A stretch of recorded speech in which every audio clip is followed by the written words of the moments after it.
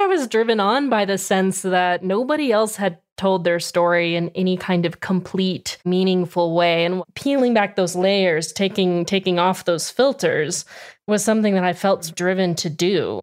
I hope that I did justice to her story. I hope I finally told it in the way that she would have wanted it told.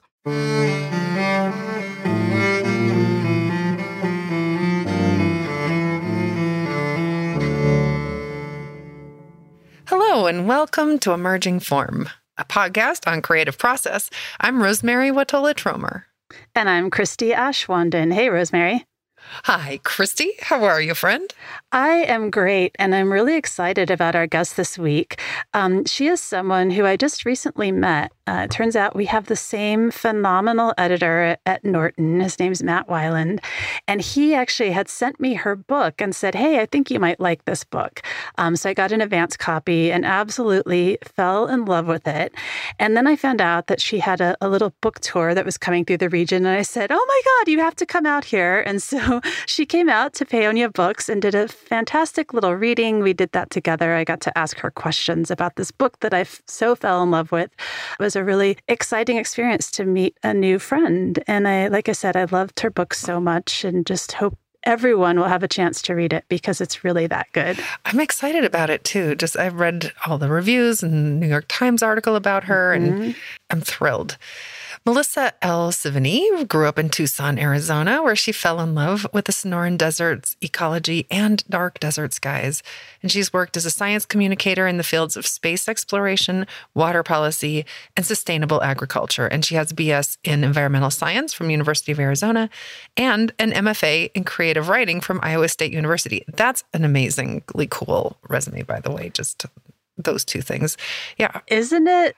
Her writing is so beautiful. It really reflects both that science background and that creative background. She's a science reporter at KNAU, Arizona Public Radio, in Flagstaff, Arizona, and her stories have been awarded regional Edward R. Murrow Awards and featured nationally on Science Friday.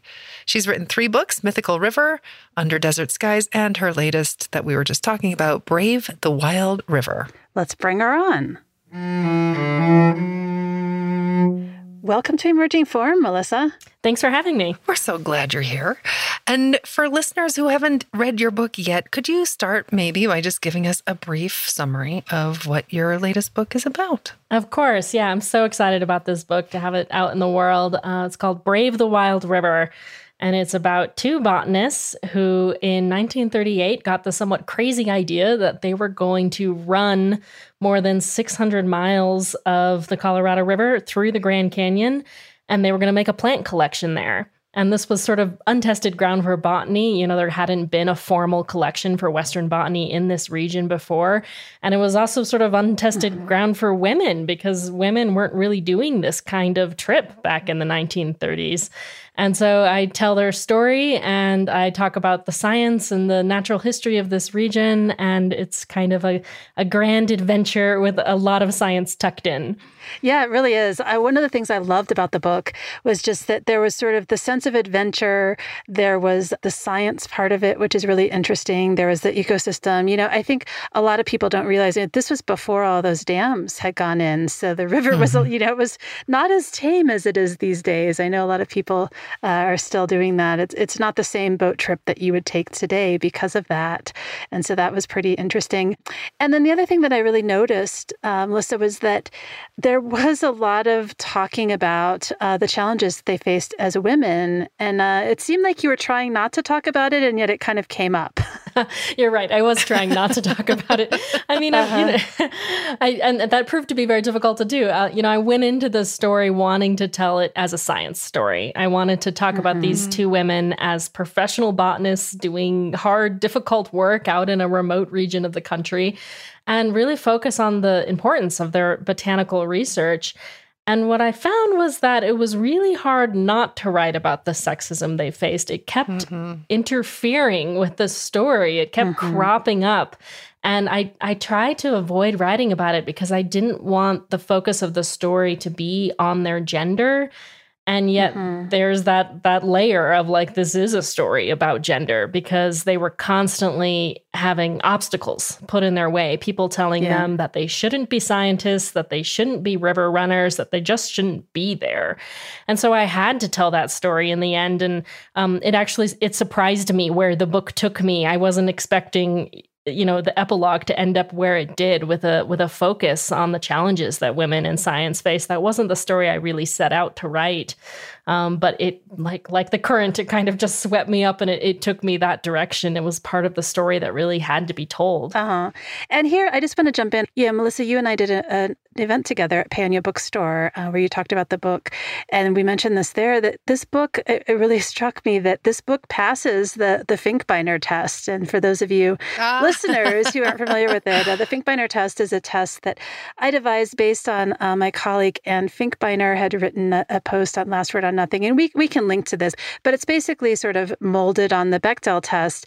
And it's a test for, are you writing about female scientists as if gender was the only lens and the only interesting thing about them? And there's this tendency to write about women scientists about like, oh, here's this cute dog. Isn't it really cute that it can also dance, or the sort of dog and pony sort of show? And this book does such a brilliant job of really embracing that approach of really telling the story of the scientists and the women as human beings, and not as some sort of special entity, and not as tokens. And I really commend you for that, because it's not easy sometimes to do that.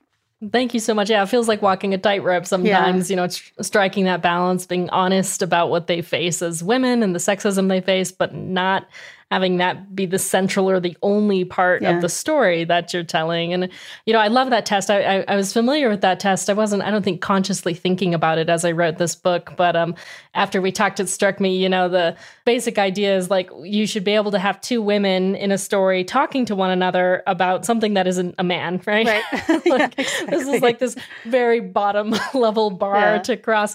And there's a scene in my book that I like to read, when I do readings, that actually has Lois in the middle of the night talking in her sleep about the plant collection she's made. And there's this little dialogue between Lois Jotter and Elzada Clover, my two main characters, that they have, where in the process of this dialogue, Elzada Clover realizes that her companion is talking in her sleep. So even in their sleep, these women were talking about science. And I really love that about them. Yeah.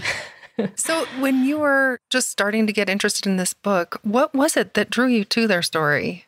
So I ran across their story totally by chance. I was looking for something else that I no longer remember, and I stumbled across Lois Jotter's papers that are archived at Northern Arizona University in Flagstaff, where I live. And there was instantly a spark. Like, all I had was this brief little description of this collection of papers that hadn't been curated. Most of it wasn't online or available anywhere except in physical hard copies at the library. And the description was that she had, run the Colorado River with her mentor, Elzada Clover, and that they had made this plant collection, and that was it. And instantly I felt a spark. Like, I wanted to know more about that story. And partly because I had never heard their names before. And I grew up in Arizona. I thought I knew a lot about the history of this region, and yet I had never heard their names. And I wanted to know why that was, like why it sounded like this amazing adventure and this significant scientific work. And yet I didn't know who they were. And initially I didn't want to write something. I wanted to read something. I was looking for something I could read about these women. And there were things out there that had been written about them, but nothing that really satisfied my curiosity, specifically about the scientific work that they did. I saw a hole, like there was this gap that this story hadn't been filled in. And so I started digging around in the archives, and eventually it took me a few months between discovering their story and finally admitting to myself, if you really want to know the story, you're going to have to write it yourself. Yeah. So how did you go about writing it? I mean, once you sort of knew, okay, I have to be the one to write this, what's the process here? I mean, I know this book took so much research, and it's not the same kind of research you would have done if this was someone who was a living character, right? Right. Yeah. I had to rely mostly on these archival records. Both these women had, I think, the foresight and the courage to feel that their story was important enough to leave archives behind. So they both donated their diaries from the 1938 trip before they passed away, actually. And then other materials kind of accrued over time in those collections after they had passed. And there were other scattered archives that I had to go out sideways. A lot of times, things were saved not because people were thinking these two women were important, but because some man they come into contact with was important in the history of the Colorado River. And so, I had to dive into those archives and kind of come at it a little bit sideways, finding documents that were relevant. That was particularly true of Elzada Clover's letters. For some reason, she didn't keep them herself. She was an intensely private person and didn't keep a lot of that kind of material. So I had to find her letters in the archives of the men that she was writing to and sort of piece them all together. And that was the backbone of the book was the diaries and these letters, a few other materials, oral histories, things like that. But then I had layers that I had to add on top of that. I had to go run the Grand Canyon myself. I knew I was going to have to go see. I had never done that before. And so I was going to have to go see what it was like to be on a whitewater rafting trip in the Grand Canyon and add kind of that layer of description and experience and sort of texture to the story. And I tracked down people who knew them. Both of these women have passed away, but they have relatives and friends and former students who are still alive that I was able to track down, sometimes via postal letters through the mail. Really analog experience here. And they were also generous with their time. And really, my picture of who these women were primarily drawn from their own writing, but also from the descriptions of people who really knew them well. This brings up something for me. I'm thinking about in Hamilton and how there's a scene where we see Hamilton's wife. She's just discovered that her husband has cheated on her, and she decides she burns every letter. And she's like, they don't get to know. In fact, the line is, I'm erasing the letters you wrote me. And there's this whole thing about let future historians wonder how Eliza reacted. And I just think it's interesting that you say that they had the courage to know their story was important. They had the courage to leave their diaries behind, despite the fact that maybe they were exceptionally private people. Knowing that they were exceptionally private people, how did you did that stir anything in you? Knowing that you were telling the story of a very private person? How did you respond to that? Sure. Yeah. There is a certain, I guess, a shyness, I think, to approaching, especially right at the beginning when I was kind of getting to know them through their papers. There's definitely a hesitation and a shyness there. Am I the right person to tell this story? Do I have a right to tell this story? And that can be hard to get over, Sure. But I think I was driven on by the sense that nobody else had told their story in any kind of complete or meaningful way. And I don't mean that those works aren't meaningful, but I mean that the description of who these two women were. What had been written about them often said very careless things about them. Things like Lois Jotter was lazy, or Elzada Clover was naive.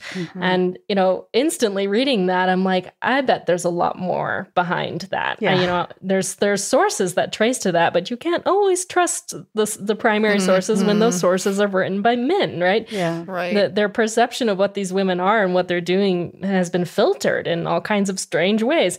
And so peeling back those layers, taking off those filters was something that I felt sort of driven to do. There was a point where kind of late in the project, actually, where I encountered a letter that Elzada Clover wrote. It was a decade after the trip. And she was writing about an article that had come out that had described her as a spinster who had a life empty of meaning. And she had gone on this trip because not having a husband or kids, she had nothing to fill this hole in her heart, right? This is what this article wrote. And she read this article and she wrote a letter to Lois, just infuriated, just livid, saying, she said, I hoped I would be out of print for the rest of my life. and I read that it was quite near the end of this process when the book was pretty close to being done and come out. And I just hope, like Elzada, I hope that I did justice to her story. I hope I finally told it in the way that she would have wanted it told. Mm-hmm. Oh, I bet you did. Thank you. Thank you. One of the things that that really impressed me, Melissa, about this book is you made these women really come alive. I mean, I finished the book feeling as though I knew them. And I imagine you must have felt the same way by the time you were done writing. And I wonder about just the way that they become three-dimensional to you through this process. And do you remember any parts of the process? Did you have an aha moment where you felt like, oh, now I understand, or, oh, here's a real insight into what they were thinking? Yeah, that happened all the time, I guess, actually. Oh, good. There were a couple of them at various stages. With Lois' daughter, the thing that really inspired me to start writing, right at the beginning, before I had decided I was going to write anything, I started dipping into some of the letters she wrote. And I found this letter that she wrote to her mother during the 1938 trip, in which she described this disastrous day on the river. Everything had gone wrong. And through a series of unfortunate events, she ended up stranded on the riverbank all night by herself. And I remember thinking, like, if that had happened to me, I would have been terrified, and you remembering it's 1938, they don't really know what they're doing. There's no emergency radio. Yeah. There's no evacuation plan. Like, she's stuck, she's all alone all night. Most of us don't go camping by ourselves, right, for basic safety reasons. Yeah. And so I was really drawn to her description of this because she described in just wonderful detail everything she did this evening. And then she said, I had a lovely time. And that really, like, this was right when I was first getting to know her. And I was like, that really drew me to her. Like, what kind of person, would have that kind of spirit in that moment, to just build her fire and eat her toast and go to sleep and just have a lovely evening. So that was something early on that really drew me into wanting to write more about her. Elzada was a little harder to get to know. Like I said, she was more of a private person. She was less open in her diary about what she would say, particularly what she would complain about. And the aha moment for me with Elzada was tracking down a former student of hers named Jane Myers, who still lives in Ann Arbor, Michigan. She wrote Elzada's obituary. And I Googled her name and found her address and sent her a postcard in the mail. It said, if you are that Jane Myers, I'd really like to talk to you about Elzada Clover. And we had many conversations in the course of my research where she talked about one of the things I was trying to undo. One of the layers of the filters that I was suspicious about was that I had encountered something that described Elzada as a motherly figure. And I wondered to myself, like, are men writing about her that way just because she's a woman and she's in her 40s? Like, was she really a motherly figure? And I had this conversation with Jane where Jane was like, oh, we used to go out on these field expeditions and Elzada was so obsessed with the plants that she would just leave the students behind and we would all fall into the poison ivy. And like, I got deathly sick one day and I was afraid to tell her because I didn't want to derail the plant collecting. Like, this is who Elzada was. Like, She was a botanist. She was obsessed with plants. And I loved being able to learn about her through the eyes of one of her former students and hopefully like change the perception of who this woman was. Yeah. Yeah, I think you really did that. What luck. Yeah. So luckily you found her, but there were a lot of people that I'm sure you weren't able to reach. These are people who aren't around to tell you their stories. And so what were some of the other challenges that you faced as you were trying to tell the stories of people who were no longer alive? There's always unanswered questions. At some point, I like literally run out of primary documents. I've searched through every archive that has anything to do with these two women, and I'm just out of material. And there's still kind of plot holes. At one point they lose a part of their plant collection. I'm still not sure how. I don't know who they entrusted it to or how the miscommunication happened. I still have so many questions about the details of the trip, details of the camp life, what it was like to, at a time in the 1930s when they would have been intensely private about things like changing and bathing and bodily functions. Yeah. Like, how does that function on a river trip? I mean, if you've been on one, you know that there's not a lot of privacy. They alluded to that sometimes, but I would have loved to be able to just sit down and talk with either of them about what that was like for them. And at some point, there's just questions that you'll never be able to answer. How do you feel about that? I feel okay. The upside is that I knew when to stop writing. You know what I mean? Like that does help. At some point I had to be like, this is the story that I have. Like I am out of material. I have mined it for every little bit of information I can. And it's time to let the story go and put it out into the world. And this is a good thing for me because otherwise I would just keep working on it forever. You'd still be working on it. Right, exactly. So, boundaries are good. Thanks for listening to Emerging Form. If you're a paid subscriber, you'll get a special bonus episode next week where Melissa will talk about what her child creative self taught her adult self, why you might be in luck if you have a partner who doesn't have the same creative passions as you do, and how she turned a 10,000-word magazine article into a book. Impressive. And if you're not a paid subscriber yet, it's not too late. Go to emergingform.substack.com to become a paid subscriber today, and you'll get this and all our other bonus episodes. You'll also get the warm feeling of knowing that you're helping to make this podcast sustainable. Thank you. So I have another question about the process, actually, and that is, I know that you had a full-time job while you were writing this book. Yeah. How do you do that? I mean, I know from experience that this is like not a good idea. Can you just tell us, I know you and I talked about this when we were together. I'd love for you to share a little bit about your process for writing. Oh my gosh. Yeah. I wish I had better. I wish I could tell you how I did it. I can tell you that now that the book is out, I'm taking naps every day. Yeah. I'm very tired.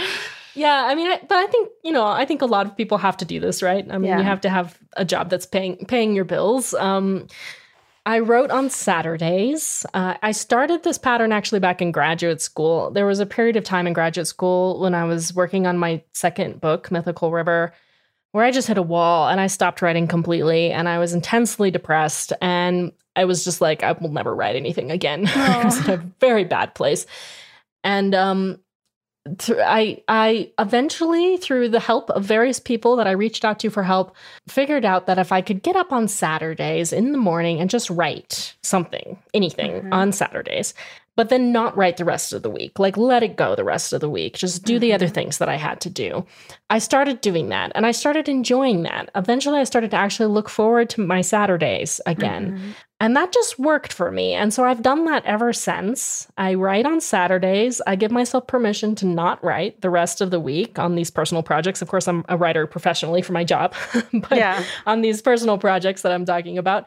And that, it's the pattern helps me, like just having that time set aside in my calendar. That's kind of like my time for writing whatever I want to write. It can be something silly or fun or something serious, whatever. I just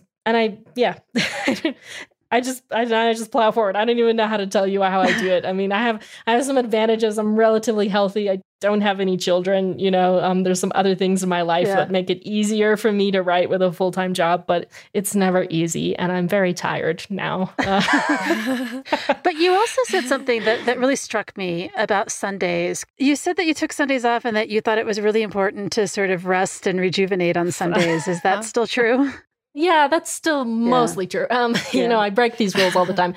But yeah, I think it's equally important as setting aside the time when you're writing is to set aside the time when you're not writing. Yeah. Because I think one of the reasons I hit that wall in graduate school and I stopped writing was because it was always in the back of my head. You should be writing right now. You should be working right now. And I have tendencies towards being a workaholic and a perfectionist. And that drove me into the ground. I ended up in a very bad place trying to follow that internal advice in my head.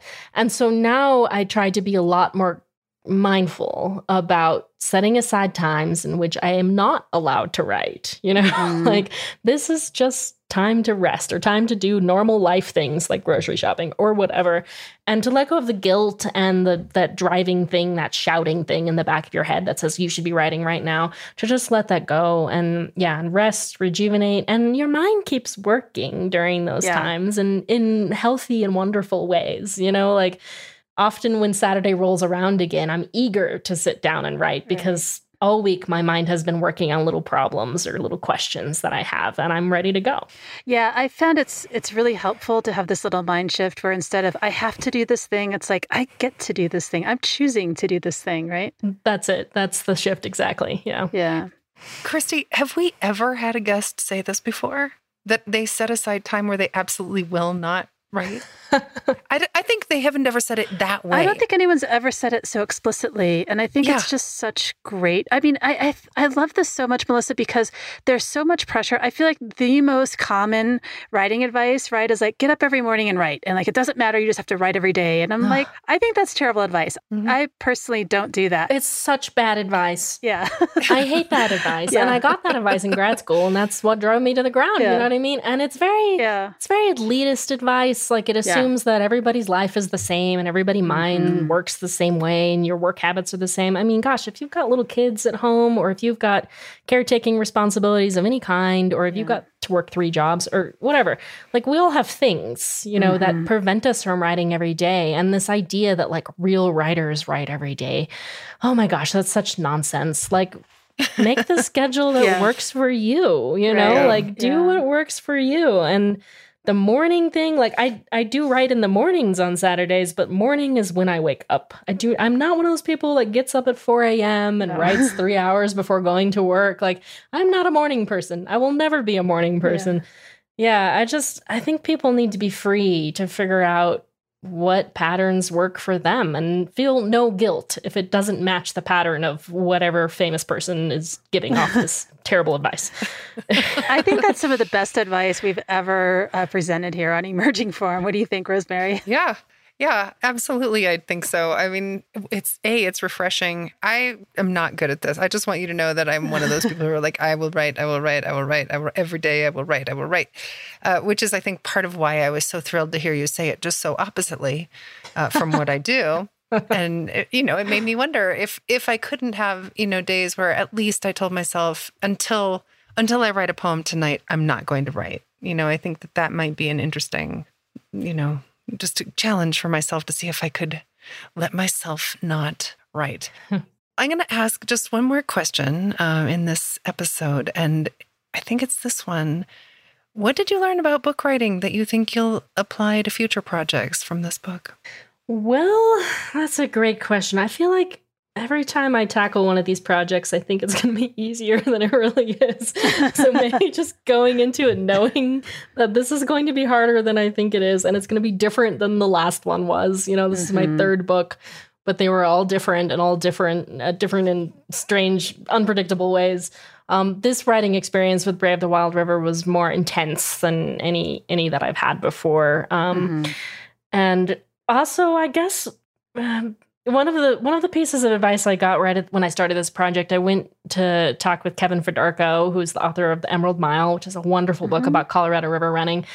And he gave me the piece of advice that I should be open to letting the book teach me something. Like, the book would have something to say, and I should be open to listening. And I was like, okay, sure.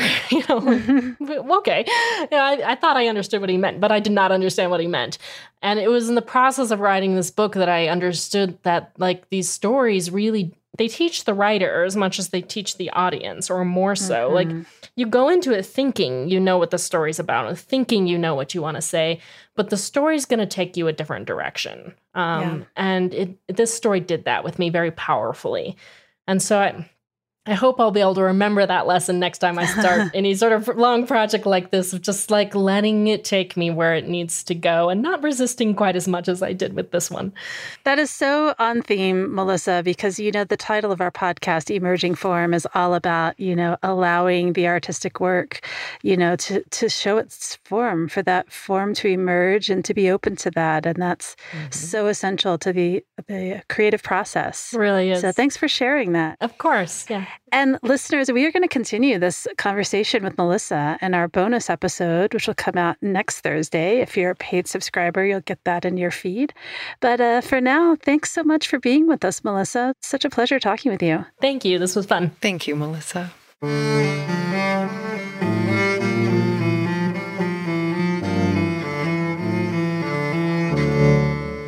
You've been listening to Emerging Form. This is Rosemary Watola-Tromer, and my co-host is science writer Christy Ashwanden.